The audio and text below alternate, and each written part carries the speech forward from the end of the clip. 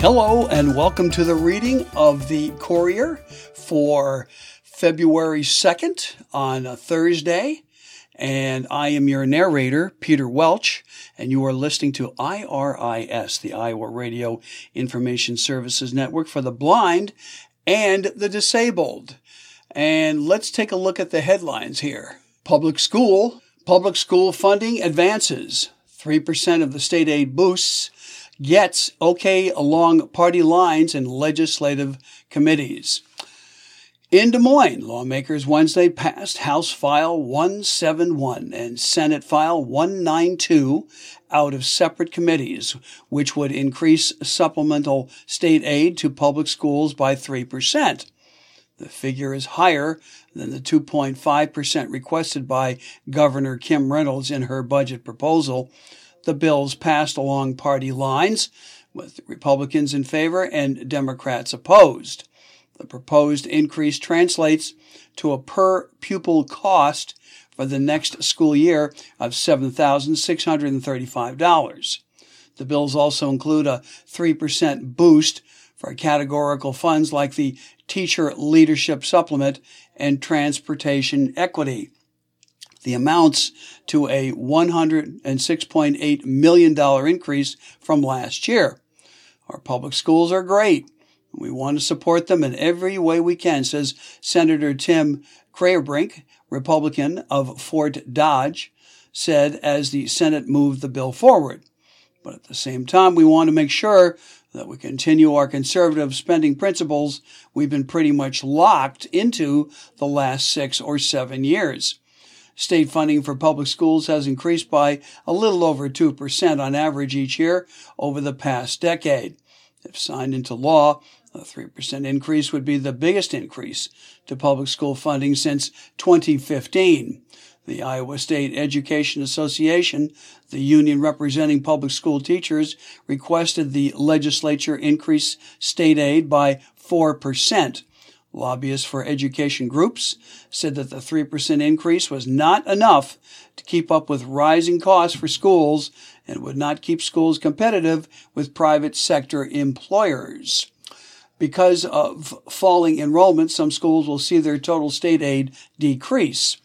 With this proposal, nearly a quarter of our Iowa schools will not see money due to declining enrollment, says Senator Sarah Trone Garrett, and said that there are a lot of fixed costs that cannot be reduced.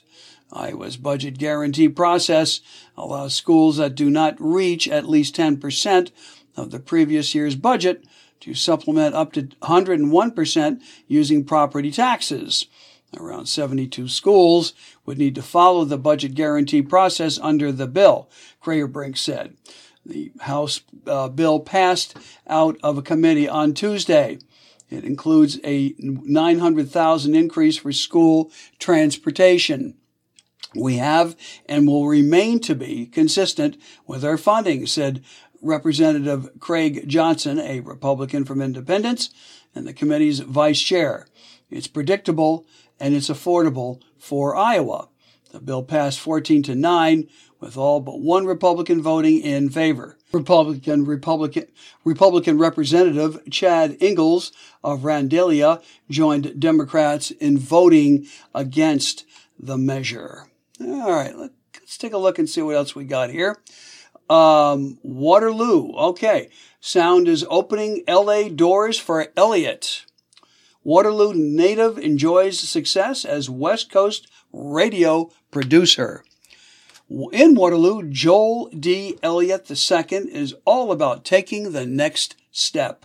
From the basketball floor at Waterloo East High School to the red carpet of Hollywood Awards show. Known professionally as Joel D., the Waterloo-born graduate of St. Ambrose University in Davenport, is now a successful broadcaster and broadcast production and sound engineer in L.A., sometimes musician and DJ at some top drawer events. He's working several major award shows and also serves as a technical producer for Fox Sports radio broadcasts, including, among other things, the well-known The Dan Patrick Show, a syndicated sports talk show featuring the longtime former CNN and ESPN sportscaster. During a recent visit back to Waterloo, he sat down for an interview for the Great Museum District's Black Stories Collective exhibit and oral history project. By covering events like the Screen Actors Guild's awards, the Emmys, and the Oscars, Elliott's rubbed elbows with stardom as a West Coast audio producer for the Sheridan Broadcasting American Urban Radio Network since 2006. My first award show was the Soul Train Awards with Don Cornelius, Elliott said. I got to talk to Big Don before he passed. I did 3 Soul Train Awards, he said. My first one was in '06. Thereon, we always did the Oscars. We did the Grammys, Middle of the Year, and the Emmys, and then towards Thanksgiving, the American Music Awards. You're on the red carpet with the mics, recording interviews for uploading and sharing to network affiliate stations so they can take a piece and act like they were there. In 2005, he also joined what was Clear Channel Broadcasting and joined Fox Sports Radio in 2012, advancing to The Dan Patrick Show. I have 400 affiliates, and I feed that show, too, from the network. Dan is in Connecticut, and we stream his audio.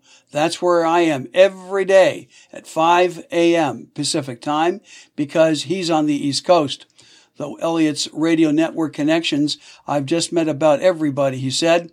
At a burial of a time capsule of items from well-known network TV shows on the Hollywood Walk of Fame, for example, he got to interview legendary comedian Carol Burnett.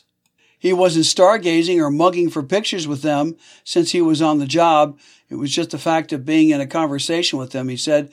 Since 2006, I pretty much have seen all the celebrities at all of the events, especially the NAACP Image Awards. Everybody comes there. He learned early to take advantage of opportunities through basketball as a standout at Waterloo East High School. He joined a European basketball tour of Iowa's Big 8 Prep Conference Stars in 1983. He played at St. Ambrose University, an NAIA affiliate school, which also played larger Division I NCAA teams like Loyola Marymount University in L.A., which whetted his appetite for California. All right, let's see what else is going on here. Irvine Prairie size tripled. Restoration growing to 292 acres after donor gives more land to UNI. In Cedar Falls, a restored prairie site will triple in size after more land was given to the University of Northern Iowa.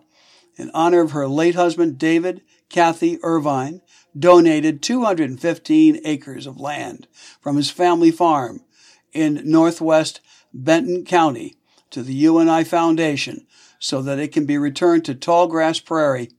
In 2018, her initial donation of 77 acres created Irvine Prairie. Once the combined acreage is fully seeded, it will be one of the largest tracts of restored prairie in eastern Iowa. I'm over the moon, Tallgrass Prairie Center Director Laura Jackson said. It's an amazing act of generosity and vision on Kathy's part. Irvine initially signed the land over the Iowa Natural Heritage Foundation, which attached a permanent conservation easement before transferring the deed to the UNI Foundation Properties Corporation on the 25th of January. Regular oversight by INHF ensures that the prairie's conservation purpose is maintained for perpetuity. The center's mission statement is to empower people to value and restore resilient, diverse, tall grass prairie. Jackson said that more than a century ago, prairie covered 85% of Iowa's land. Now only 0.1% remain. Seeding on the original 77 acres was completed last year. In addition, 22.5 acres of the land just transferred was seeded in the fall of 2022, with a mixture of 84 species according to information from the center. The Tallgrass Prairie Center is also a place for UNI student research. Most of the students involved are in the biology department. With the help of student research assistants, Jackson said that the center monitors all of the plantings on the land, which include 100 types of native prairie plants: big blue stem, little blue stem, switchgrass, Indian grass, purple coneflowers, gray-headed coneflowers, and compass plant are among the plants reestablished there. UNI classes spend time each year at Irvine Prairie monitoring the success or the failure of the plants. Well, you might have remembered a little while back, Senator Grassley was injured with a fractured hip, and our article here says that Grassley is back to work in a wheelchair. The senator, 89 years old, fractured his hip, requiring surgery. So the Iowa Republican U.S. Senator Chuck Grassley is back to work this week at the U.S. Capitol after undergoing surgery on the 11th of January to repair a fracture in his hip. The 89-year-old appeared Wednesday in a wheelchair at a Senate Agriculture Committee. Arkansas Republican U.S. Senator John Boozman, ranking member of the committee, said that Grassley made a great effort to be here. On a conference call with reporters afterward, Grassley said he did a stupid thing while in the kitchen of his Washington, D.C. townhouse to injure himself. It didn't work, and I fell and I broke my hip, he said. 3 weeks ago today, I had an operation to fix it, and that's it. Grassley said he's on the way to full recovery and never missed a vote in the Senate since the injury. The senator's office told Courier Des Moines Bureau that he's having his routine post-op physical therapy appointments in the U.S. Capitol so he can continue his work. I'm doing very well. And the outpouring of people saying they're praying for me. I just want to tell everybody that means a lot to me, Grassley told reporters. All right, let's turn the page here. Let's go now to Cedar Valley news. County's waterway signs get DNR funds. Black Hawk and Grundy counties are getting $10,000. In Waterloo, conservationists obtained grant funds to put up more signs this spring that identify different creeks, rivers, and watersheds. They're not trying to reinvent the wheel when it comes to achieving their goals. Rather, Josh Balk said that they're continuing to lean on research that shows the benefits of the markers extend beyond alleviating the confusion of anyone who may not be able to come up with the proper names of the water in front of them. Part of the goal is to show where they are, but mainly it's to develop that personal connection with them, said Balk, the Iowa Department of Natural Resources Watershed and Source Water Coordinator for Black Hawk County. We're increasing the awareness so that they're more likely to participate or volunteer in conservation efforts and be a local supporter of them. Nearly $10,000 is coming to Black Hawk and Grundy counties for 65 new signs to be placed along roads and at crossings. In particular, they'll build awareness among residents and visitors of the smaller creeks within the priority watersheds as part of the new DNR County Creek Sign Grant Program. Among those playing a role in landing the grant were the Black Hawk Soil and Water Conservation District, Black Hawk County Engineering Office, Black Hawk County Conservation District, Black Hawk Creek Watershed Project, City of Cedar Falls, City of Waterloo, Dry Run Creek Watershed Improvement Project, Grundy County Soil and Water Conservation District, and Grundy County Engineering Office. So there's a lot there. The more partners means more wheels. We're turning as to where those mostly green signs with white lettering, a few feet wide and tall, might be placed. In fact, Balk said that the organizations had a wish list, twice the amount of the signs that will be placed in the ground in the near future. They had to figure out which ones to prioritize because of the cap on how much funding could be awarded as part of this new program. Well, we are all slowly entering into the tax season, something I'm sure we all enjoy doing. Well, anyway, there's an article here about tax season assistance. Tax aid program led by AARP, RSVP, which is helping people complete their forms. In Waterloo, AARP and the Retired Senior Volunteers Program are helping residents of the Cedar Valley by taking the hassle out of one of the most stressful times of the year. Tax aid rolled out on Wednesday morning with 2 locations in Waterloo and 1 in Cedar Falls, as well as in Waverly, Vinton, and Tama. According to Howard Ewell, site coordinator for tax aid at Westminster Presbyterian Church, the organization mainly works with senior citizens and those with low or fixed incomes and those with low or fixed income, but all comers are welcome with an appointment. We also assist a large number of single-parent households. There are no age or income criteria, so we also see students as well as married couples, Ewell said. Many of these people depend on their refunds, repair their cars or to cover bills. Those refunds mean a lot to them. The tax returns are prepared by 39 IRS certified volunteer working in the 6 locations, donating between 8 and 30 hours each week to the project, which runs until the 18th of April. Ewell added that it takes people, special people, to like to do taxes, but they have multiple volunteers from John Deere, the University of Northern Iowa, and former accountants and CPAs who've taken up the task. One person who's benefited from tax aid is Corey Culp. He's gone to the Westminster site for several years. Doing so has taken the headache out of taxes for him. Coming here kind of makes it easy for me to file my taxes. I don't really have to go through a lot of extra hassle and stress on getting my taxes filed, Culp said. But I just make an appointment here and they file my taxes for me. So it's pretty sweet. Now, if you would like to contact them, you can do this. The services are on an appointment basis only with scheduling available. So here's how you do that. You call 319-334-1019. Let me repeat that. 319-334-1019. Or you can go online at vccv.or/taxaid. vccv.or/taxaid. Starry Valentine shows set at Planetarium. For the Love of Gods explores Greek myths. In Waterloo, love is written in the stars. Sweethearts will discover in a new planetarium show at the Grout Museum.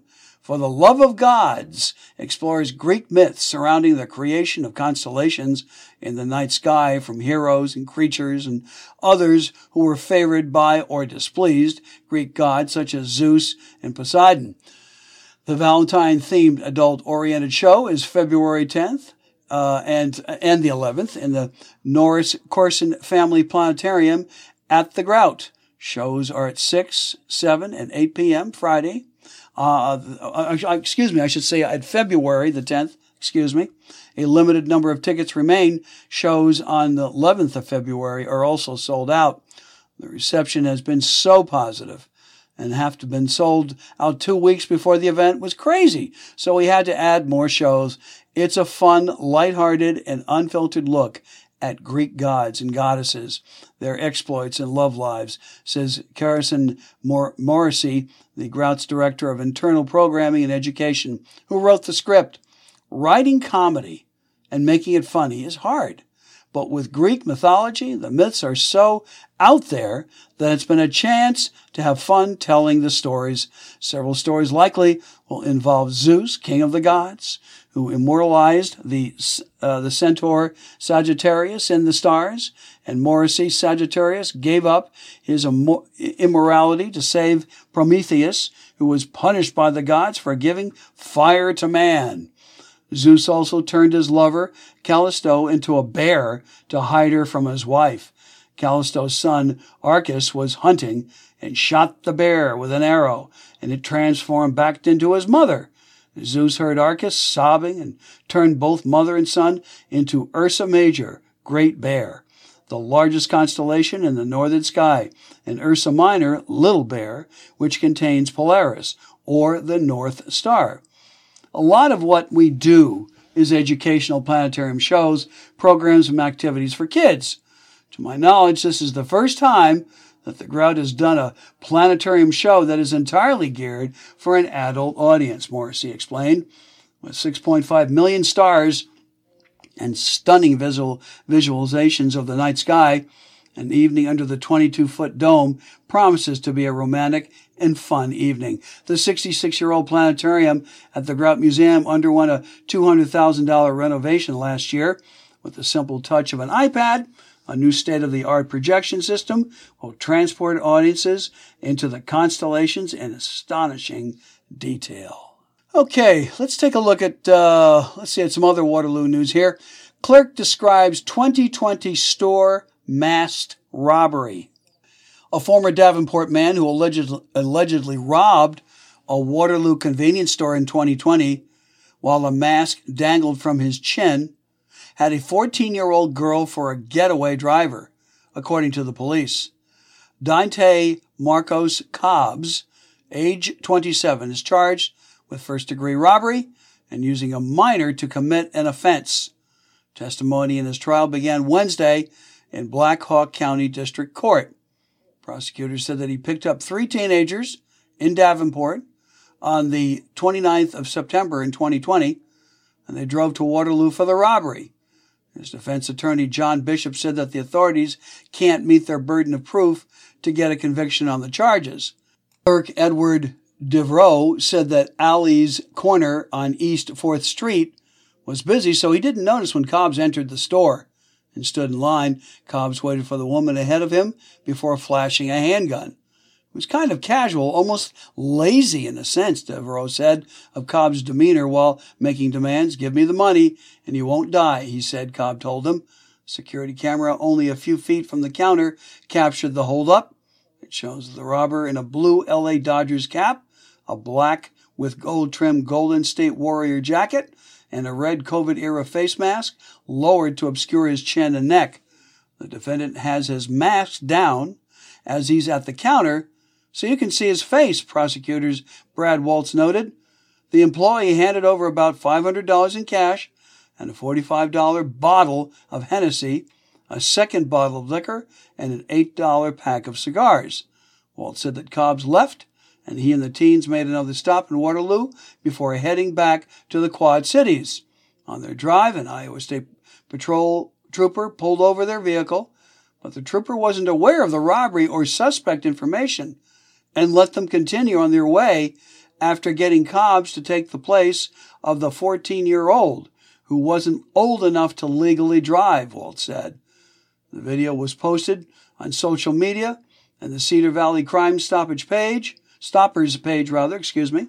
and Cobbs was identified as a suspect. He remained at large, apparently living in Arizona, before returning to Iowa, where he was detained following a chase in Fayette, and that was in July of 2021. Okay, let's move along here. Let's see what else we've got here going on in the paper today. In Waterloo, man sentenced to probation on stalking, burglary charges. A Waterloo man has been sentenced to probation for breaking into his neighbor's apartment in July. Under the sentence, Joseph Jack Roster, age 39, will spend up to a year in the Waterloo Residential Correctional Facility and will be on probation for 2 to 5 years after pleading to charges of second-degree burglary and stalking. According to court records, Roster's new upstairs neighbor called police July 18th to report that he had offered to change the locks to her West Street apartment, but the landlord hadn't authorized the lock swap. The locks were keyed to match the lock on the common door to the building's main entrance, meaning that Roster would have access to her apartment. Then shortly after midnight, July 20th, she called 911 after waking to the sound of someone moving around her living room while she was in the bedroom. She told officers she found her living room window unlocked and items on the desk under the window had been disturbed. There was blood in the area of the window and a set of bells she had placed on her apartment door to alert her was missing. Outside, police discovered an orange ladder leading up to her living room window leaning against the building. Officers were unable to get Roster to come to his door, but they heard a set of bells jingling when they knocked. Police obtained a search warrant and detained Roster. They noticed a cut to his leg and took a DNA sample to compare with the blood from the window area. Court records show that Roster has a prior conviction for allegedly entering his estranged wife's Elk Run Heights home in 2015. In that case, he allegedly entered through a window while a teen hired to house sit was sleeping, and he removed a TV that he later pawned. Let's go to Metro Briefs. Proud Image elects new board. In Waterloo, the Proud Image Chorus has elected new board members for 2023. Steve Clawoon has been elected president. Other officers are Denny Crown, Music VP, Spencer Hennessy, Membership VP, Craig Holdeman, Secretary-Treasurer, Phil Porter, Communication VP, and Dave Hamblin, Don Lubert, and Craig Patterson, board members at large. Mason City's River City Chorus President Rod Bin also installed the new officers at a dinner. Waterloo honored for financial reporting. The Government Finance Officers Association of the U.S. and Canada awarded the City of Waterloo with the Certificate of Achievement for Excellence in Financial Reporting for its annual comprehensive financial report for the fiscal year ending June 30th in 2021. An impartial panel judged the report to see if it met the high standards of the program, which includes demonstrating constructive spirit of full disclosure to clearly communicate its financial story and motivate potential user and user groups to read the report. The certificate is the highest form of recognition in the area of government accounting and financial reporting. All right, let's see what else we got here. Oh, we're going down to Springdale, Arkansas now. Tyson Foods to provide new benefits to workers. In Springdale, Arkansas, Tyson Foods on Tuesday announced new investments in the healthcare and wellness of its workers. The company's new policies are in addition to Tyson's recent announcement that it had invested more than $50 million in thank you bonuses and $100 million in wage increases for U.S. hourly workers over the past year. Tyson Foods has invested more than $20 million this year to offer longer parental leave, additional mental health support, and other wellness and health plan benefits at no additional cost to team members to further enhance worker well-being. The company increased its parent leave program to include 8 weeks paid leave for mothers and 2 weeks paid leave for the U.S. team members whose spouse or partner gave birth. The company offers 4 weeks of paid parental leave for adoptive parents. This is yet another step that Tyson Foods is taking to show how we align our actions with our values and prioritize the health and well-being of our team members, Johanna Sodenstrom, Chief People Officer, said in a news release. The new offerings reinforce our commitment to ensure that we offer equitable and market-competitive programs to our team members and align with our vision to become the most sought-after place to work. This spring, Tyson workers will also have access to a personalized well-being portal. It includes physical, emotional, financial, and social well-being benefits and resources. Boys and Girls Club gets award in Waterloo. Boys and Girls Club of the Cedar Valley received the Hero for Youth Award from the National Boys and Girls Clubs of America for their advocacy on behalf of Iowa's youth.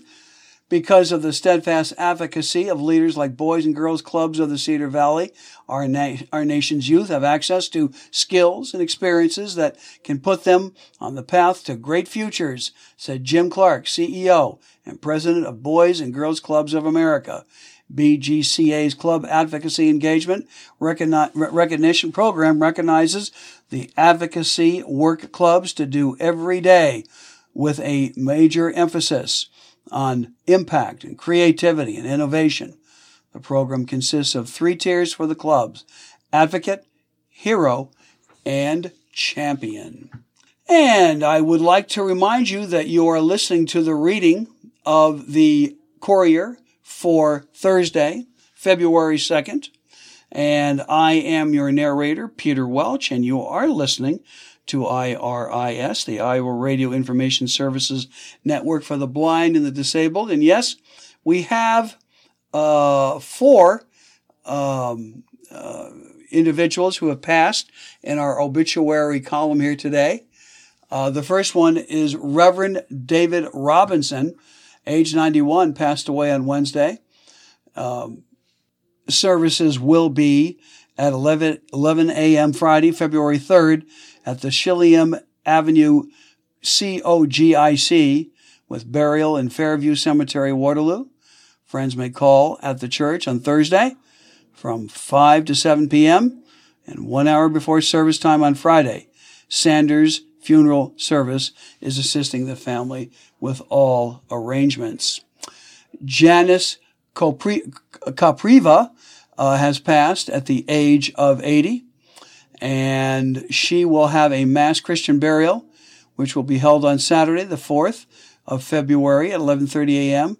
at St. Paul Catholic Church in Traer with Father Anthony Bowen Nikita as celebrant. Interment will be following at St. Paul's Catholic Cemetery in Traer. Visitation will be held on Friday, the 3rd of February, from 4 to 7 p.m.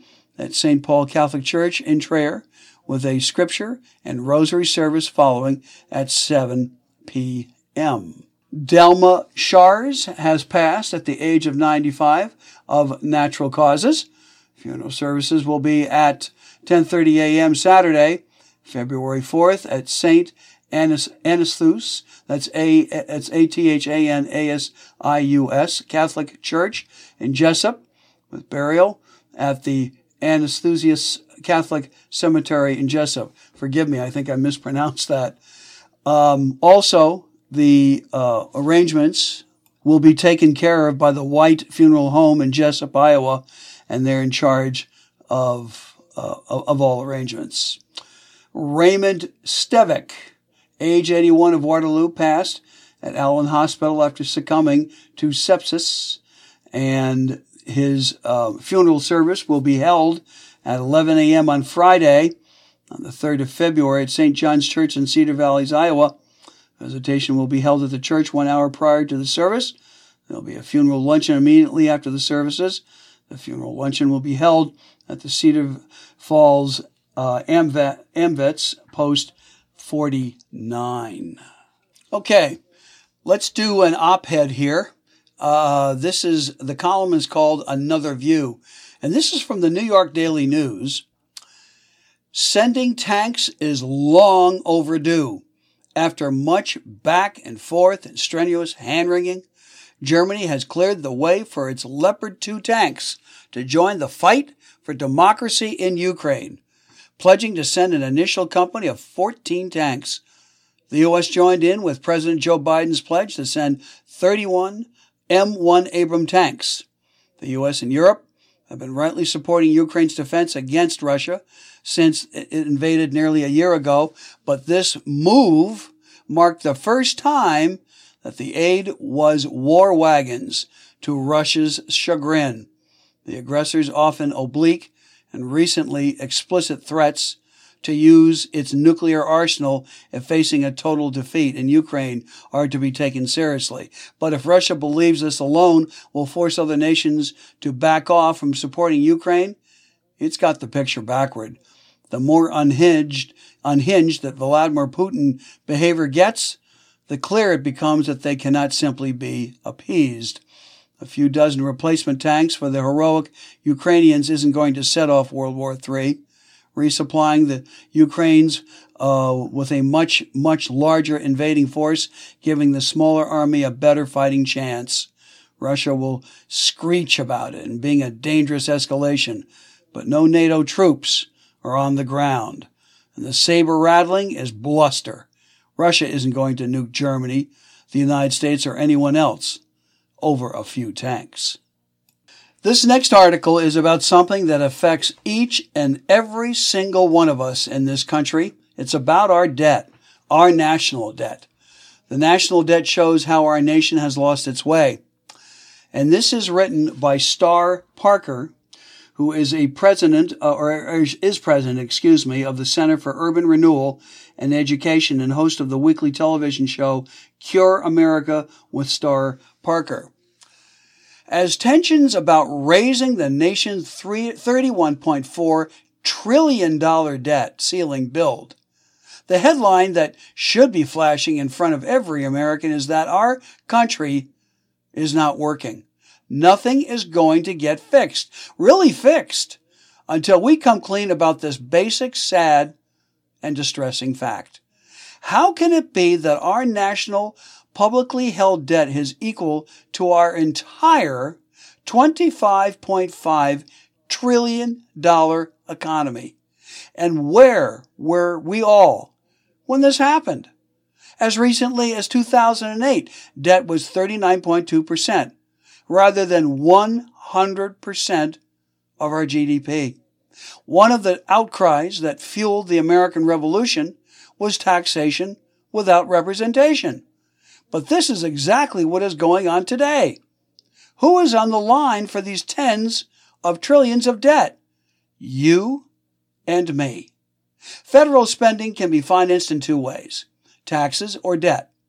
Politicians don't like taxation because they have to be honest with citizens that they're taking their money. Borrowing achieves the same end without asking. The last thing Congress did before shutting down in the last session was pass $1.7 trillion in additional spending. There were no taxes to pay for this. It gets layered onto the huge debt, which is on you and me. As economist Milton Friedman once said, there's no such thing as a free lunch. We pay for everything. Instead of paying our bills honestly through taxes, we bear the burden of debt through inflation and slow growth. We must appreciate that the discussion about debt and spending is not about accounting. It is about principles. Our national crisis stems from straying from the basic principles on which a free nation under God was founded. Dishonesty, irresponsibility, and big government do not define a free nation under God. Let's consider the issue of so-called entitlements: Social Security, Medicare, and Medicaid. About 2/3 of our national spending consists of mandatory spending, entitlements. The rest is discretionary spending and interest paid on the debt. Whenever I write that Social Security is an entitlement, I get letters saying, "Don't call this an entitlement. I paid for it." But the label entitlement is a government label for payments that are mandatory for the government to make, as opposed to discretionary spending, such as, for instance, defense spending. Those who think this is a personal right should ask if they are entitled to get out from the system. And the answer is no. The government remains entitled to make you pay payroll taxes and then make payments to you when you retire. Government decides what those taxes and payments will be. And here we have more dishonesty. Social Security is broke. According to the system trustees, there are insufficient funds to meet obligations beginning in 2034, 11 years from now. Every young American entering the workforce now, right now, must pay taxes into a system that does not have the resources to pay promised benefits. There's a lot of rhetoric about whether entitlements should be part of the debt ceiling negotiations, and they shouldn't be. Not because these programs aren't broken, but because it's too complicated to fix in overnight negotiations. Fixing Social Security should not be about cuts, but about reform and changing the whole system. The system is broken because it's not based on American principles of ownership and personal responsibility. It's based on government dependence. Every American could earn far more without taking on unnecessary risks if they could take ownership of their payroll taxes and invest in a personal retirement account. Dishonesty and irresponsibility are rampant because we have allowed government to take over so much of our lives in a country where individuals are supposed to be free and responsible only to their Creator. It's time for big changes in America. The only choice is whether we want to have a future or not. Terrific article. And again, that's Star Parker, who's president of the Center for Urban Renewal and Education and host of the weekly television show Cure America with Star Parker. Great words. All right, let's turn the page. Let's see what else is going on here. In the Nation and the World column, Fed enacts small hike. As inflation pressure eases, officials suggest more modest increases. As inflation continues to be an issue, the Federal Reserve extended its fight against high inflation Wednesday by raising its key interest rate by a quarter point, its eighth hike since March. The Fed signaled that even though inflation is easing, it remains high enough to require future rate hikes. At the same time, Chair Jerome Powell said in a news conference that the Fed recognizes the pace of inflation has eased, a signal that it could be nearing the end of its rate hikes. The stock and bond markets rallied during his news conference, suggesting they anticipate a forthcoming pause in the Fed's credit tightening. The Fed's latest move, though smaller than its previous hike, and even larger rate increases before that, will likely further raise the costs of many consumer and business loans and the risk of a recession. In a statement, Fed officials repeated language they've used before that says the ongoing increases in the interest rate target range will be appropriate. That is widely interpreted to mean that they'll raise their benchmark rate again when they next meet in March and perhaps in May as well. The Fed's hike was announced a day after the government said pay and benefits for American workers grew more slowly in the final 3 months of 2022, the third straight slowdown.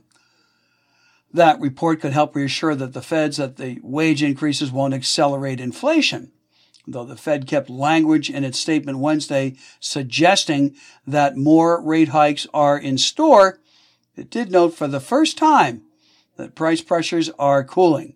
The statement also hinted that it will likely stick with modest quarter-point hikes in coming months and is considering when to eventually suspend them. We will need substantially more evidence to be confident that inflation is on a long, sustained downward path, Powell said at the news conference. It would be very premature to declare victory or think that we really got this. We have to complete the job. Speculation is widespread, though, among Wall Street investors and many economists that will inflation continue to cool, the Fed could soon decide to halt its aggressive drive to tighten credit. When they last met in December, the Fed's policymakers forecast that they would eventually raise their benchmark rate to a level that would require 2 additional quarter-point hikes. Yet, Wall Street investors priced it only in 1 more hike. Collectively, in fact, they expect that the Fed to reverse course and actually cut rates by the end of this year. That optimism helped drive stock prices up, bond yields down, easing credit, and pushing in the opposite direction that the Fed would prefer. All right, let's look at some news digest here. Cohen, DA took phones for probe. In New York, Donald Trump's long estranged former lawyer and fixer, Michael Cohen, said Manhattan prosecutors recently took his cell phones to preserve evidence related to a hush money payment that he made to porn actress Stormy Daniels in the waning weeks of the 2016 presidential campaign.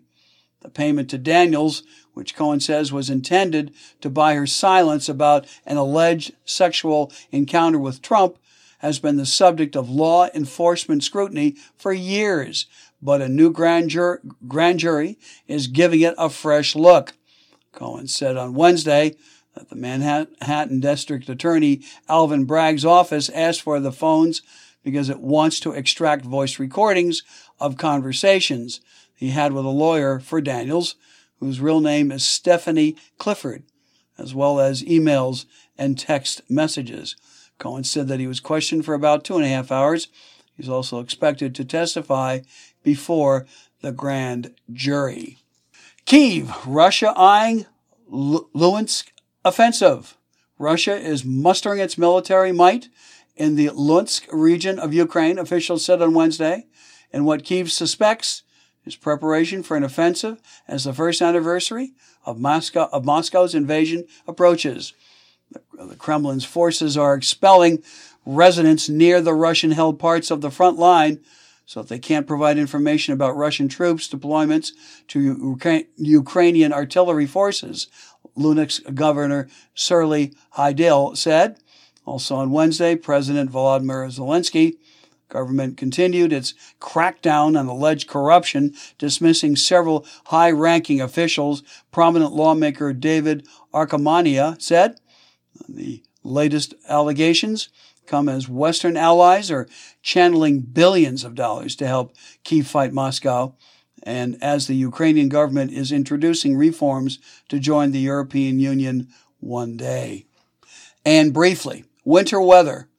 A deadly storm system lashed the southern U.S. With sleet and snow for a third day. Wednesday, grounding an additional 2,300 flights, leaving hundreds of thousands without power, forcing school closures, and making treacherous driving conditions even worse. Oil drilling. The Biden administration released a long-awaited study Wednesday that recommends allowing a major oil development on Alaska's North Slope that supporters say could boost U.S. energy security, but climate activists decry as a carbon bomb. Debt limit. President Joe Biden and House Speaker Kevin McCarthy met on Wednesday for more than an hour of spending talks, a good first meeting, the new Republican leader said, but expectations were low for a quick progress as GOP lawmakers push for steep budget cuts and a deal to prevent a national debt limit crisis. No competition. Apple and Google are operating mobile app stores that stifle competition, according to a Commerce Department's report released on Wednesday. President Joe Biden convened his Competition Council for an update on efforts to promote competition and lower prices. Meanwhile, the Consumer Financial Protection Bureau is pushing efforts to limit credit card late fees. Trump campaign. Former President Donald Trump's political operation started the year with about $25 million socked away for his 2024 presidential campaign, but much less than what he had on hand a year ago, new campaign finance reports show. And finally, in news briefs, Israel. Militants fired a rocket from the Gaza Strip into Israel's south Wednesday, the army said, setting off sirens and raising already heightened tensions under the country's new ultra-nationalist government. The rocket was intercepted, the military goes on to say. In Washington, GOP to oust Omar from Foreign Affairs. Republicans claim the punishment is due to insensitive comments. Newly empowered House Republican prepared Wednesday to oust Democratic Representative Ilhan Omar, a Somali-born minister lawmaker from the House Foreign Affairs Committee, over her past commitments critical of Israel. And as payback after Democrats booted far-right GOP lawmakers from committees for their incendiary, violent remarks. A procedural vote showed unified Republican support for moving against Omar, who has apologized for comments that she said that she came to understand were viewed as anti-Semitic. It was approved on party lines. A final vote is expected on Thursday. House Speaker Kevin McCarthy has been eager to flex Republican power to remove the Minnesota Democrat after he blocked Representative Adam Schiff and Republican Eric Swalwell, both California Democrats, from rejoining the House Intelligence Committee once the GOP took control in January. While appointments to the intelligence panel are the prerequisite of the Speaker, the action on Omar would require a House vote. Republicans waited for Democrats to formally nominate Omar to the committee which she served on during the last Congress. Once the House approved the committee roster late Wednesday, Republicans said that they would move to strip her of the seat. Okay, let's turn the page. Let's see what else is going on here. Fines should bolster divisive concepts law. Republican legislature asserts educators may be ignoring 2021 law. In Des Moines, Iowa schools are prohibited from teaching so-called divisive concepts under a state law passed in 2021, but now some Republican state lawmakers are looking to put some teeth on the law by adding fines for educators who violate it. School districts would be fined between $500 and $5,000 if they are found in violation of the divisive concepts law under a proposal that received its first legislative approval Wednesday from Iowa House Republicans at the Iowa Capitol. The 2021 law defines divisive concepts and includes, for example, teaching students that moral character is determined by one's race or sex, or that the United States and Iowa are fundamentally or systematically racist. Steve Holt, a Republican from Denison, said that the proposal to add fines is needed because he believes that some school districts, he did not name any, are violating the divisive concepts law.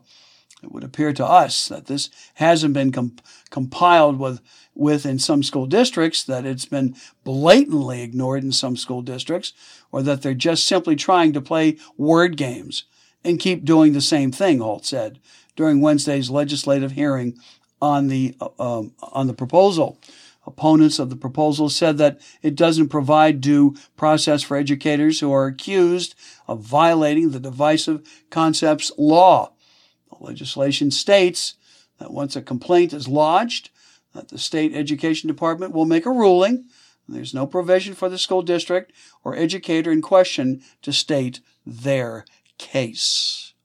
Okay, let's go to entertainment for the few minutes we've got left here. Who will win the 65th Annual Grammy Awards? Well, Adele and Beyonce face off once again. In case you weren't looking, that Adele and Beyonce face off is about to happen again. Adele, you may remember, has been the Grammy winner when the two are head to head.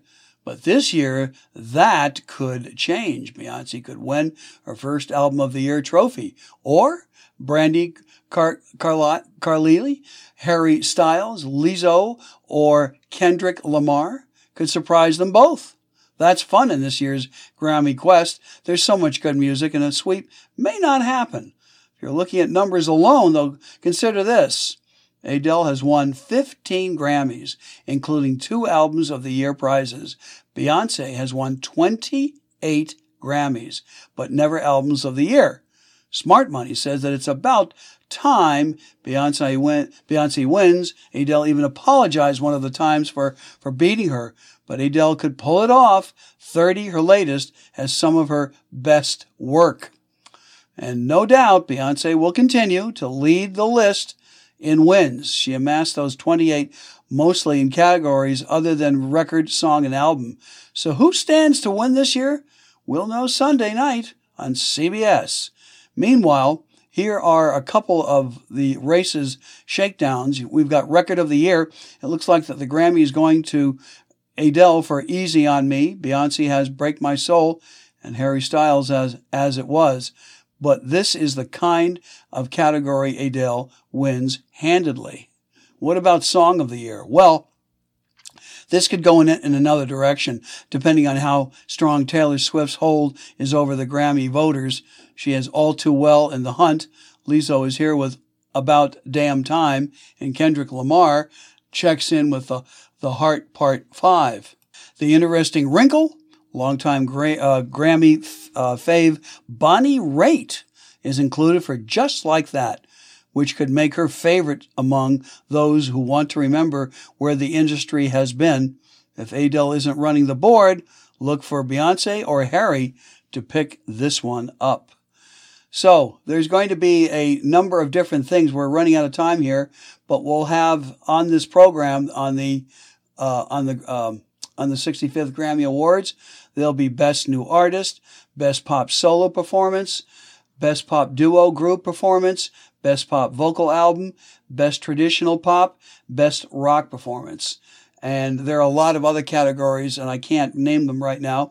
We are out of time, and I want to thank you for listening to me. This is Peter Welch speaking, and we have been reading the Courier for the 2nd of February on IRIS, the Iowa Radio Iowa Radio Information Services Network for the Blind. I do thank you for listening, and we'll talk again next week. Take care, everybody. Bye-bye now.